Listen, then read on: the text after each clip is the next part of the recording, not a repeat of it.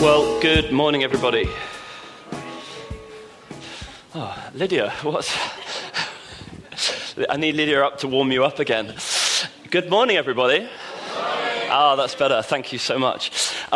Well, if we've not met before, my name is Richard. I'm the Richard that Philippa mentioned, who is alongside Judith, who's being released from Longsight so that Dave and Amy can take Longsight. You with it? Yeah?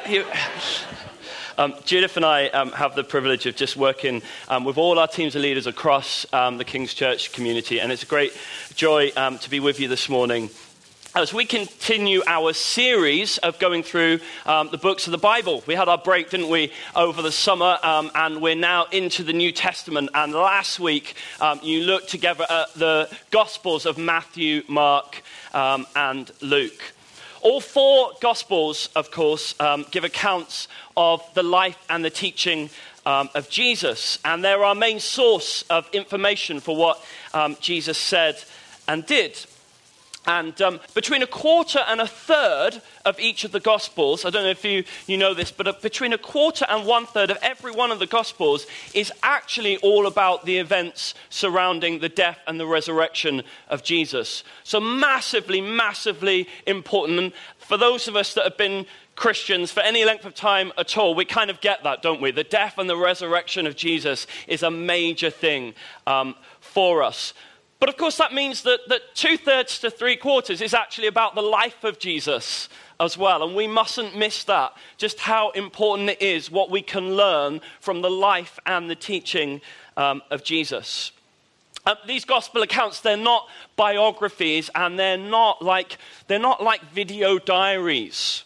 It's not like Jesus turned on the camcorder each morning and said, well, I'm just getting up now.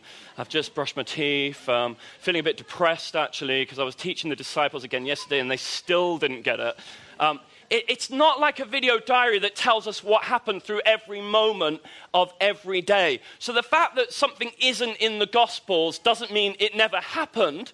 It's just that the gospel writers didn't see that as something significant enough to record for us so that they could achieve their objective.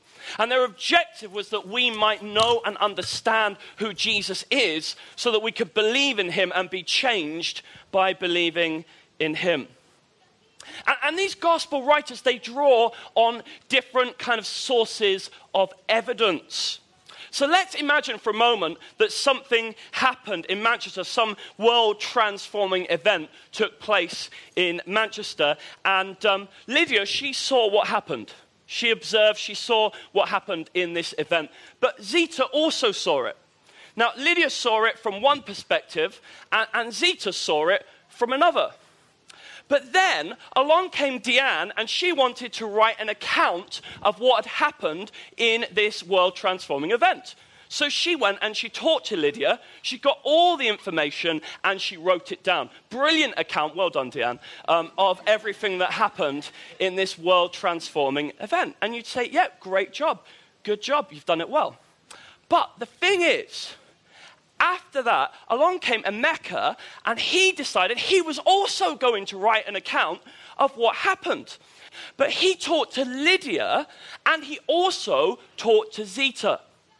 So Emeka's account has got some of the same information as Deanne's account, because they both talked to Lydia. But only Emeka talked to Zita. So actually, Emeka's account looks slightly different to Deanne's account, because he's got both sources of information and Deanne's only got one of them. So you would expect, therefore, that some of what they wrote would be very similar and some of what they wrote would be different. And that's how it works with the Gospels. Sometimes people get really worked up. Oh my goodness, this little detail is different in this Gospel to what it is in this. It must all just be lies and not be true. No, they talked to different people. They drew on different sources. They weren't even concerned with putting it in strict chronological order for you, because their objective is, we want you to know and understand who Jesus is. So we're going to pick out for you different events from the life of Jesus so that you can know and understand who he is.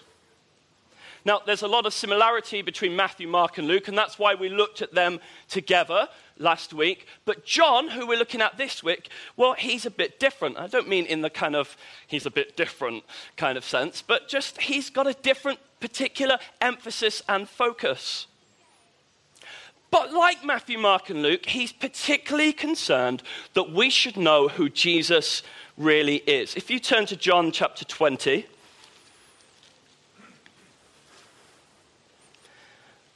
verse 30 and 31, towards the end of John's gospel, he says this. He says, Jesus performed many other signs in the presence of his disciples, which are not recorded in this book. So it's quite open about the fact, I haven't put down everything for you. But this is what he says. He says in verse 31, but these are written that you may believe that Jesus is the Messiah, the Son of God, and that by believing you may have life in his name. These things are written. The reason I've put this gospel account together is that you may believe that Jesus is the Messiah, the Son of God, and that by believing you may have life in his name. In the next chapter, John chapter 21, just at the very end, verse 24 and verse 25, it says this. John, who we believe is the name of the disciple who wrote it, he identifies himself as the disciple who Jesus loves, which is great, isn't it? John had a secure identity. I am the disciple who Jesus loved. And we think it was John. And he says, this is the disciple who testifies to these things and who wrote them down.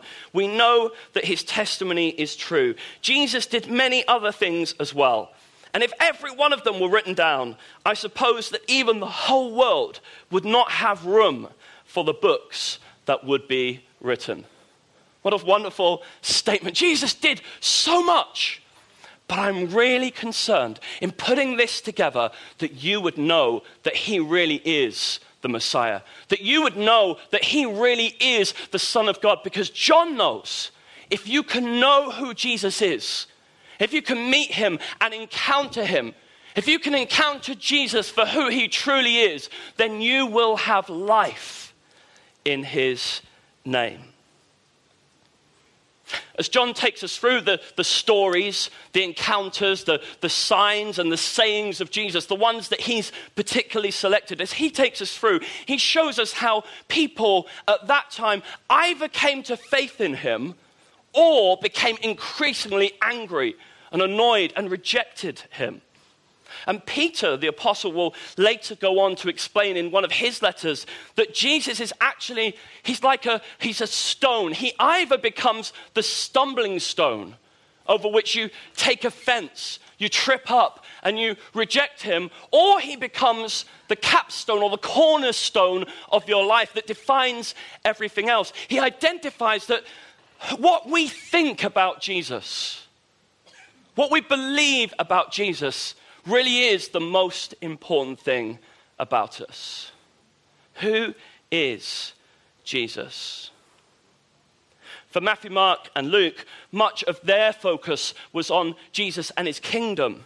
The kind of kingdom, they proclaim him as the Messiah, the Messianic King, and they do a great job helping us to understand the kind of kingdom, the kind of king that Jesus is, and the kind of kingdom that he rules over. And they presented us with this kind of upside down kind of kingdom, where instead of being mighty and powerful, you humble yourself and you serve.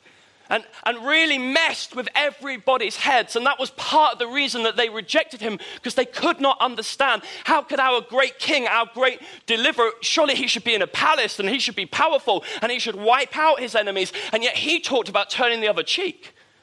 And he talked about serving. If you want to be great, then you have to be the servant of all. And he totally turned upside down their notion of a kingdom. Well, John puts his emphasis on the fact that this messianic king sent from heaven is no less than the Son of God, God himself.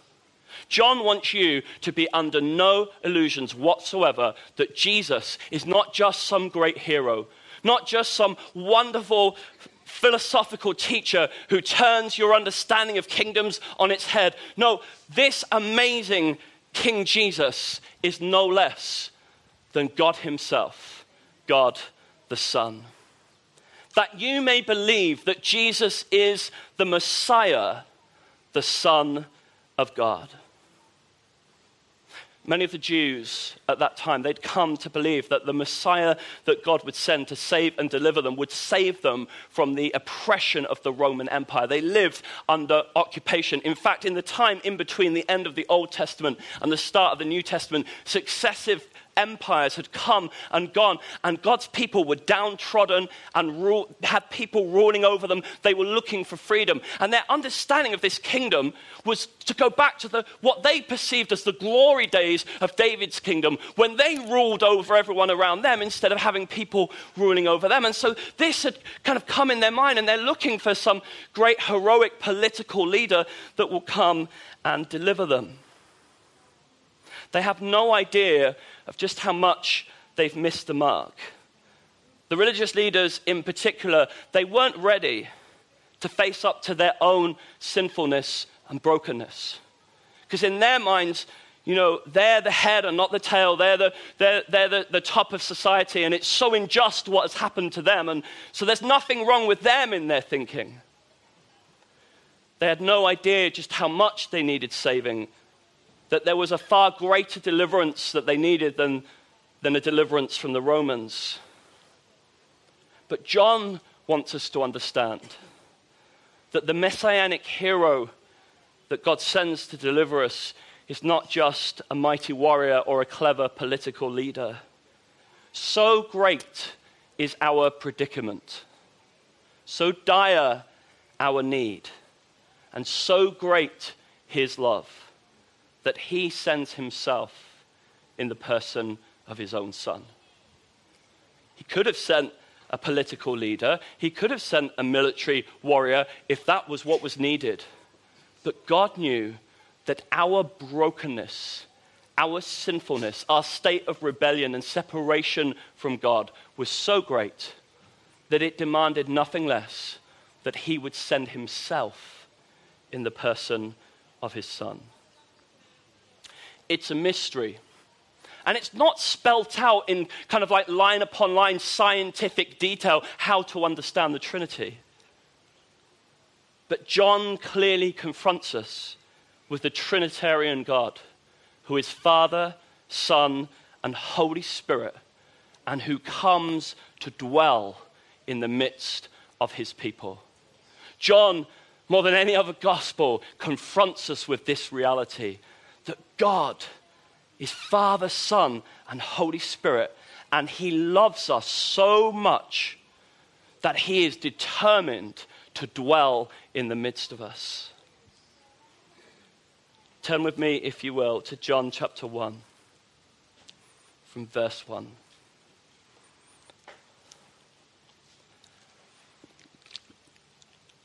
In the beginning was the Word, and the Word was with God, and the Word was God.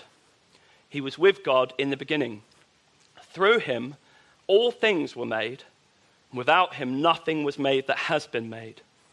In him was life, and that life was the light of all mankind. The light shines in the darkness, and the darkness has not overcome it.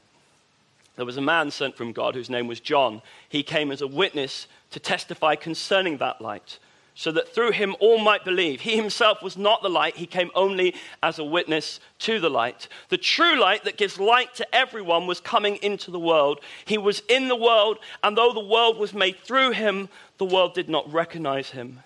He came to that which was his own, but his own did not receive him.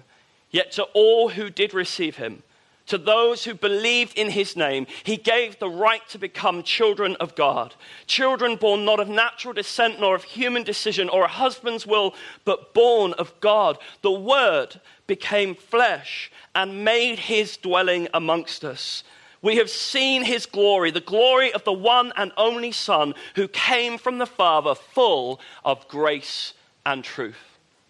Right from the outset, John makes it clear Jesus, the Son of God, was with God in the beginning, that Jesus, the Son of God, is God himself, that Jesus is the Word of God, that Jesus is God's proclamation of who he is, that Jesus comes from God and Jesus is God. He has life in himself. He is the light of the world. Jesus, recorded by John, repeatedly making this plain. I am the bread of life. I am the bread sent from heaven. If you eat of me, you will live. I am life. I am the light of the world. I am the resurrection. The resurrection isn't just something that happens to me. I am resurrection life. I am the way, the truth, and the life. I'm the truth. I'm the Word. I am God. Jesus says, if you've met me, then you've met God. If you've encountered me, then you've encountered God. I am God come to you. I'm not God the distant and far off. I'm the God who came and saw your weakness and your vulnerability and your desperate need, which we have studied all the way through the Old Testament of the Bible. And in your brokenness, utterly lost, utterly without hope, I am God come to you because I want you so much. John chapter 5, verse 16. So because Jesus was doing these things on the Sabbath, the Jewish leaders began to persecute him.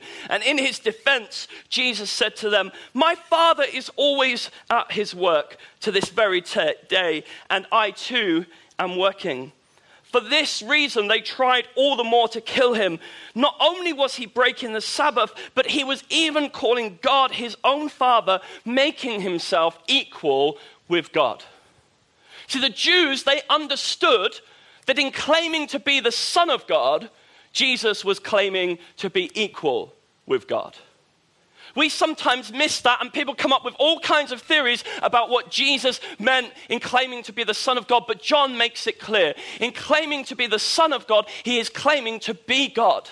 I am the light of the world. He was with God. He is God. He was there at the beginning. By him and through him, all things were created. Jesus is God.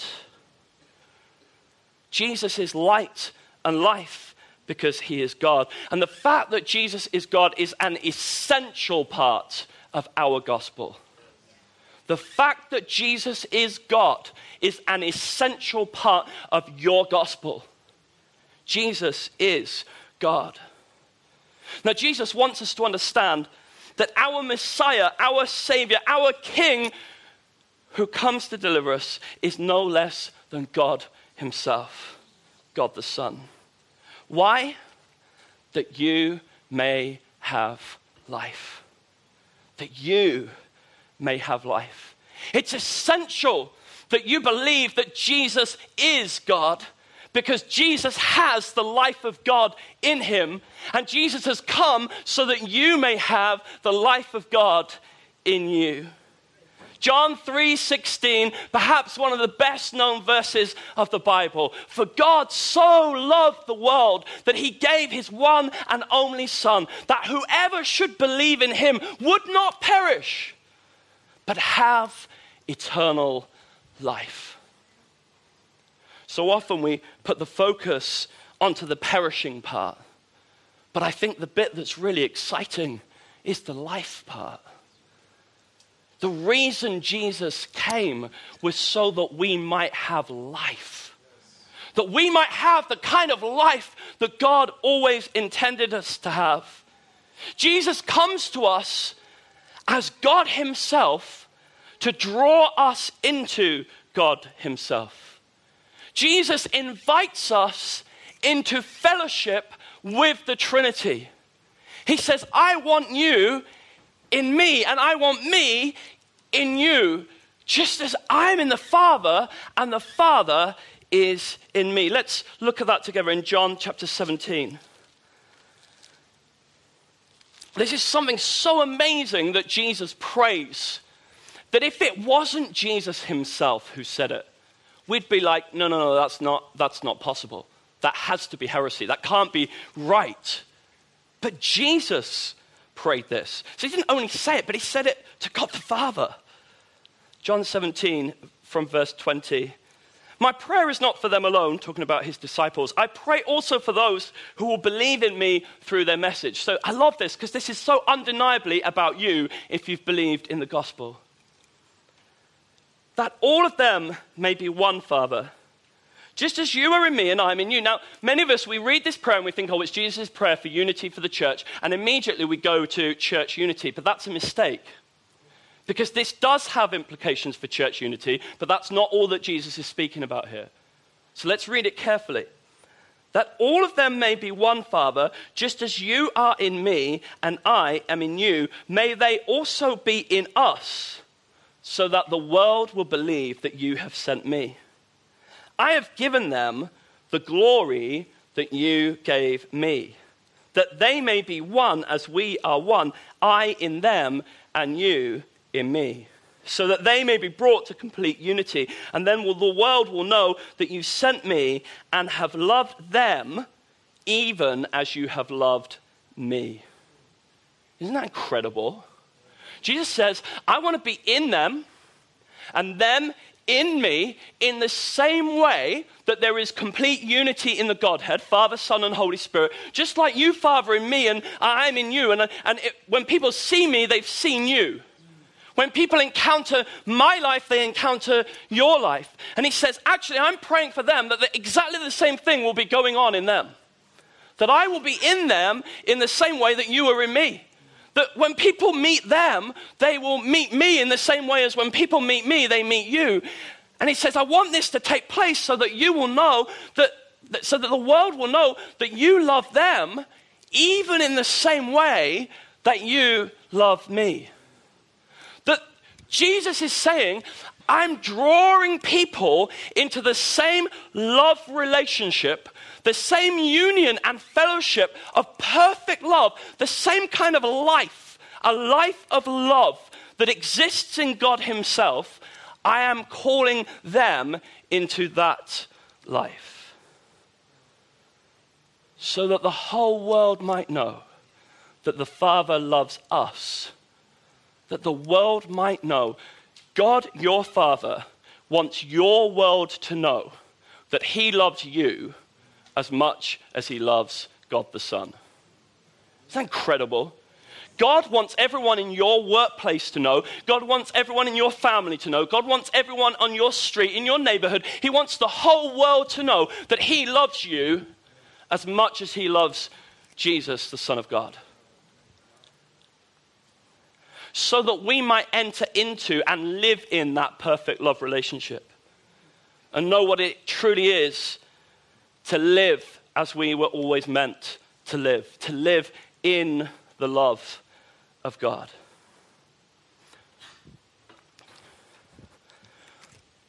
Sometimes, as Christians, we kind of have this notion of this is us and this is God.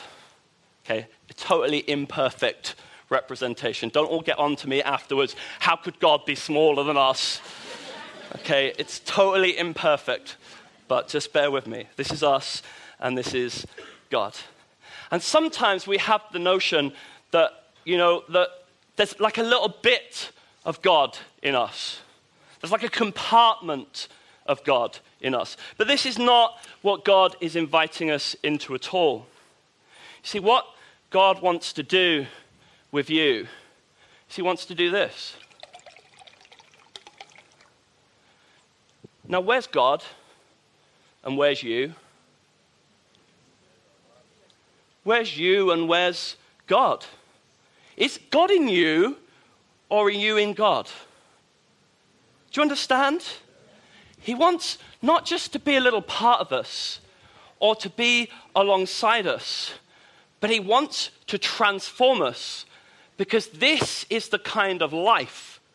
This is who we really are. This is who you were made to be. A life lived in union and fellowship with God. Not you on your own and God alongside, but in union with God. Jesus said that when we abide in him or remain in him, when we have fellowship with him, do you know that word fellowship? It doesn't just mean hanging out for a cup of tea or coffee after the meeting. It means sharing.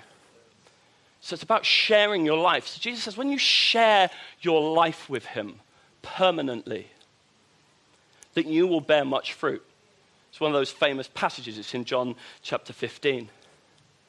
One of the things that John really emphasizes in helping us to understand who Jesus truly is just how often Jesus said that he had been sent from heaven by his Father.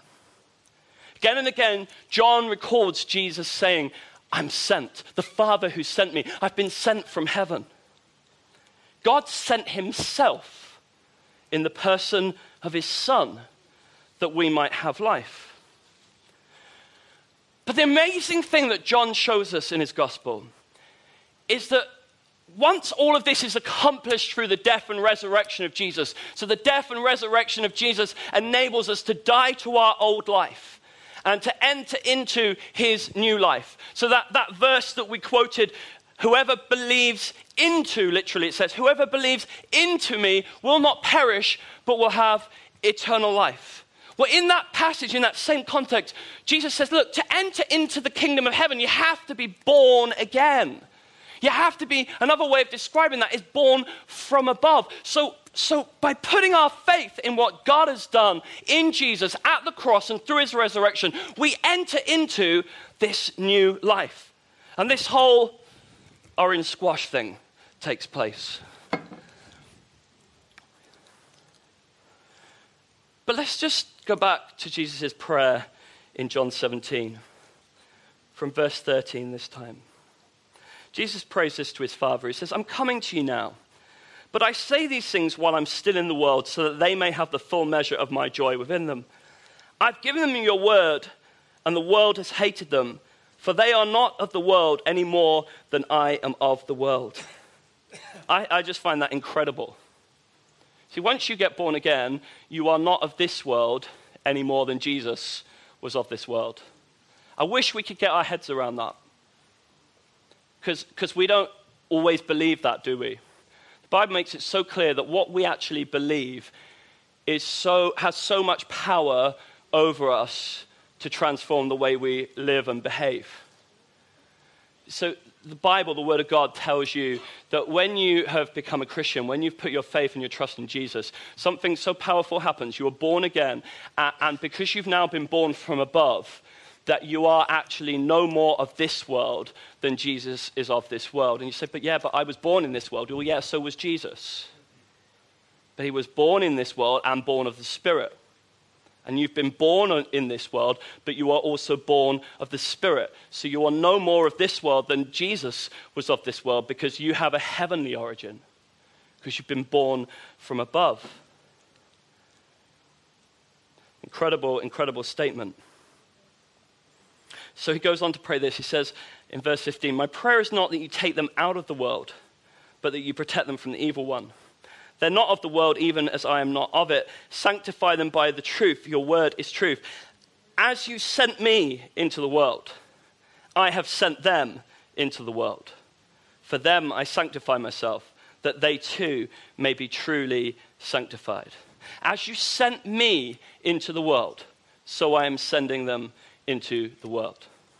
After his death and resurrection, after the death and resurrection of Jesus, Matthew presented us with the Great Commission. Similarly, Luke recalls Jesus saying that his disciples will be his witnesses and that they should wait for the Holy Spirit to come and clothe them with power from on high. Well, John once again describes this for us in terms of being sent in the same way that Jesus was sent. In John chapter 20, verse 19. On the evening of that first day of the week, when the disciples were together, with the doors locked for fear of the Jewish leaders, Jesus came and stood among them and said, peace be with you. And after he'd said this, he showed them his hands and his side, and the disciples were overjoyed when they saw the Lord. And again, Jesus said, peace be with you.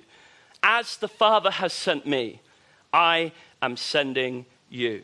And with that, he breathed on them and said, receive the Holy Spirit. If you forgive anyone's sins, their sins are forgiven. If you do not forgive them, they're not forgiven.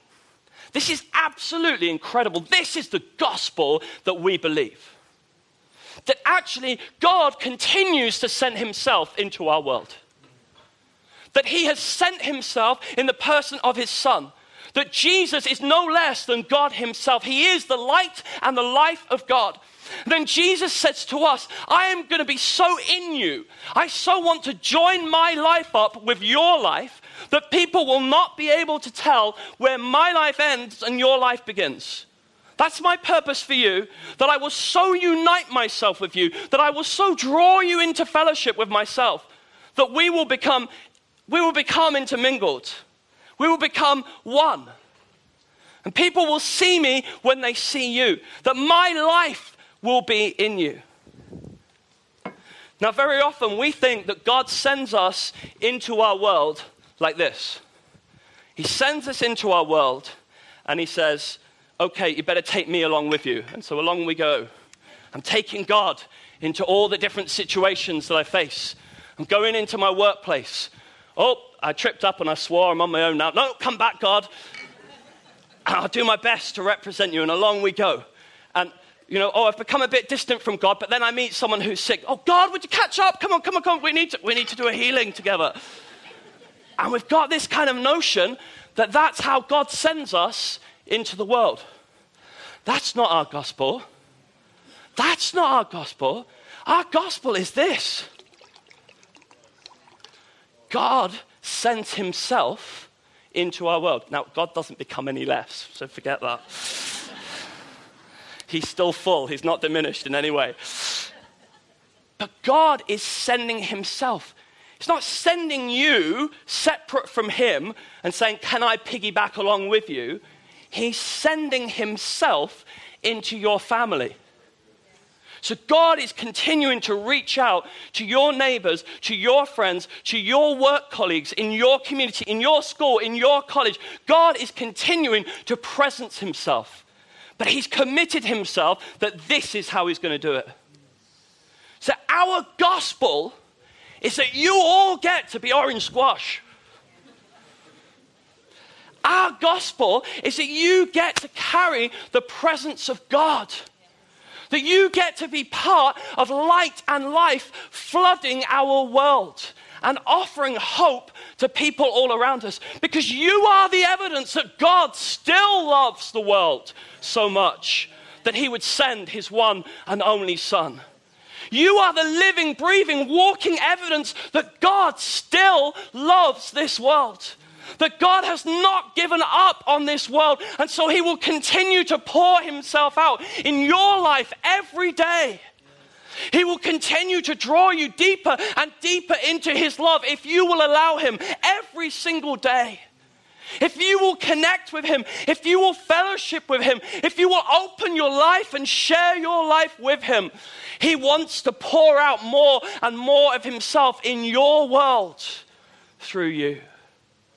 It's an amazing, amazing gospel that we who were enemies and far off from God, doing our own thing, going in the opposite direction, could actually be so transformed by God's love and power that having been in opposition, we would actually become the very agents of God, his very presence in our world.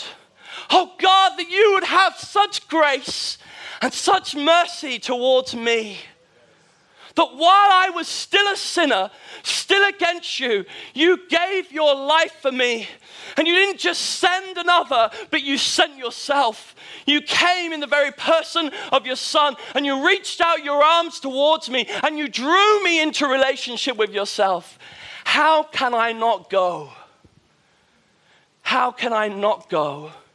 How can I not offer up my life and say, Jesus, pour out all of yourself into me?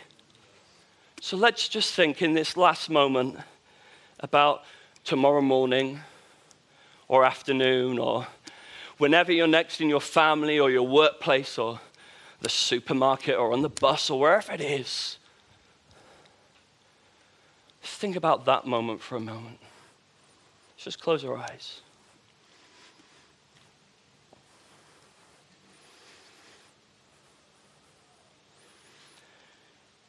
Jesus, this is an incredible gospel.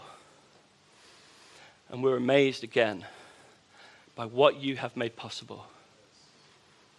And we dare to believe that you are pouring yourself out in us, in our lives.